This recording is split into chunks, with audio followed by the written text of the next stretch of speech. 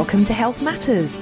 Dr. Michelle Wright with you as usual with what I'm calling a First Aid in 5 episode. Today looking at first aid for burns. Every year, ILCOR, the International Liaison Committee on Resuscitation, publishes their updated recommendations based on the latest research findings, and these include international consensus on first aid science with treatment recommendations. Then resuscitation councils throughout the world issue their own guidelines or changes to their guidelines based on these. In 2020, updates included how to provide first aid for thermal burn injuries. From my experience with burns when it comes to giving first aid, following the latest evidence-based guidelines can make all the difference and can reduce the long-term impact of the injury. So what are the latest guidelines?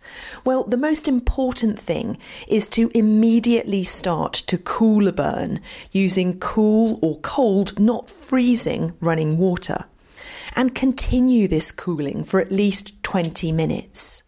When cooling, take care to cool just the area of the body that's been burnt to avoid hypothermia, and keep the rest of the person warm, especially important for children. Whilst cooling is ongoing, remove any clothing and jewellery in the area of the body that's been burnt.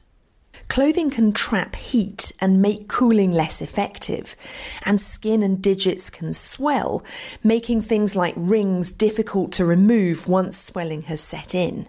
But be careful not to remove anything that's stuck to the skin. Just continue to cool the area if this is the case. Once cooling is complete, you can cover the burn, making sure that you use a dressing that isn't going to stick to the skin. A really good trick here is to use cling film or cling wrap. Most of us have this in the kitchen.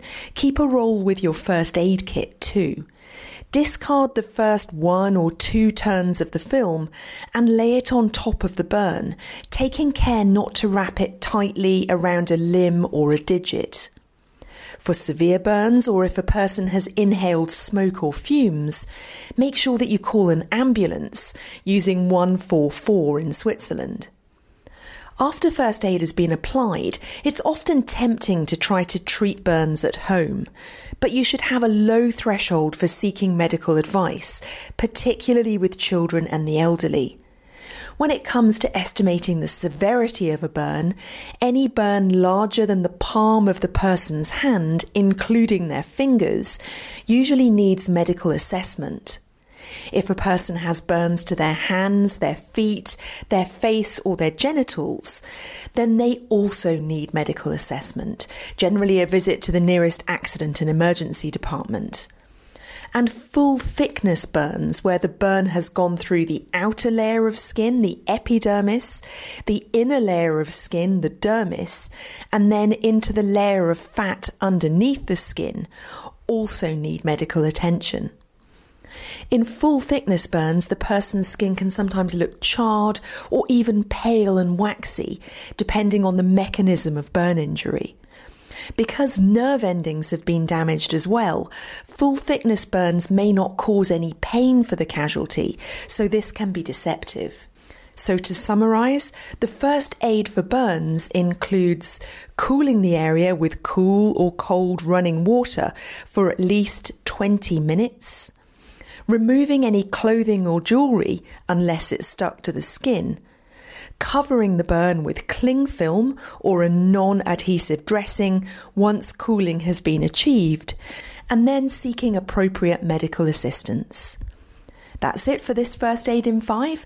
Catch this podcast and others at worldradio.ch/Health Matters. My name is Dr. Michelle Wright. Thank you for listening.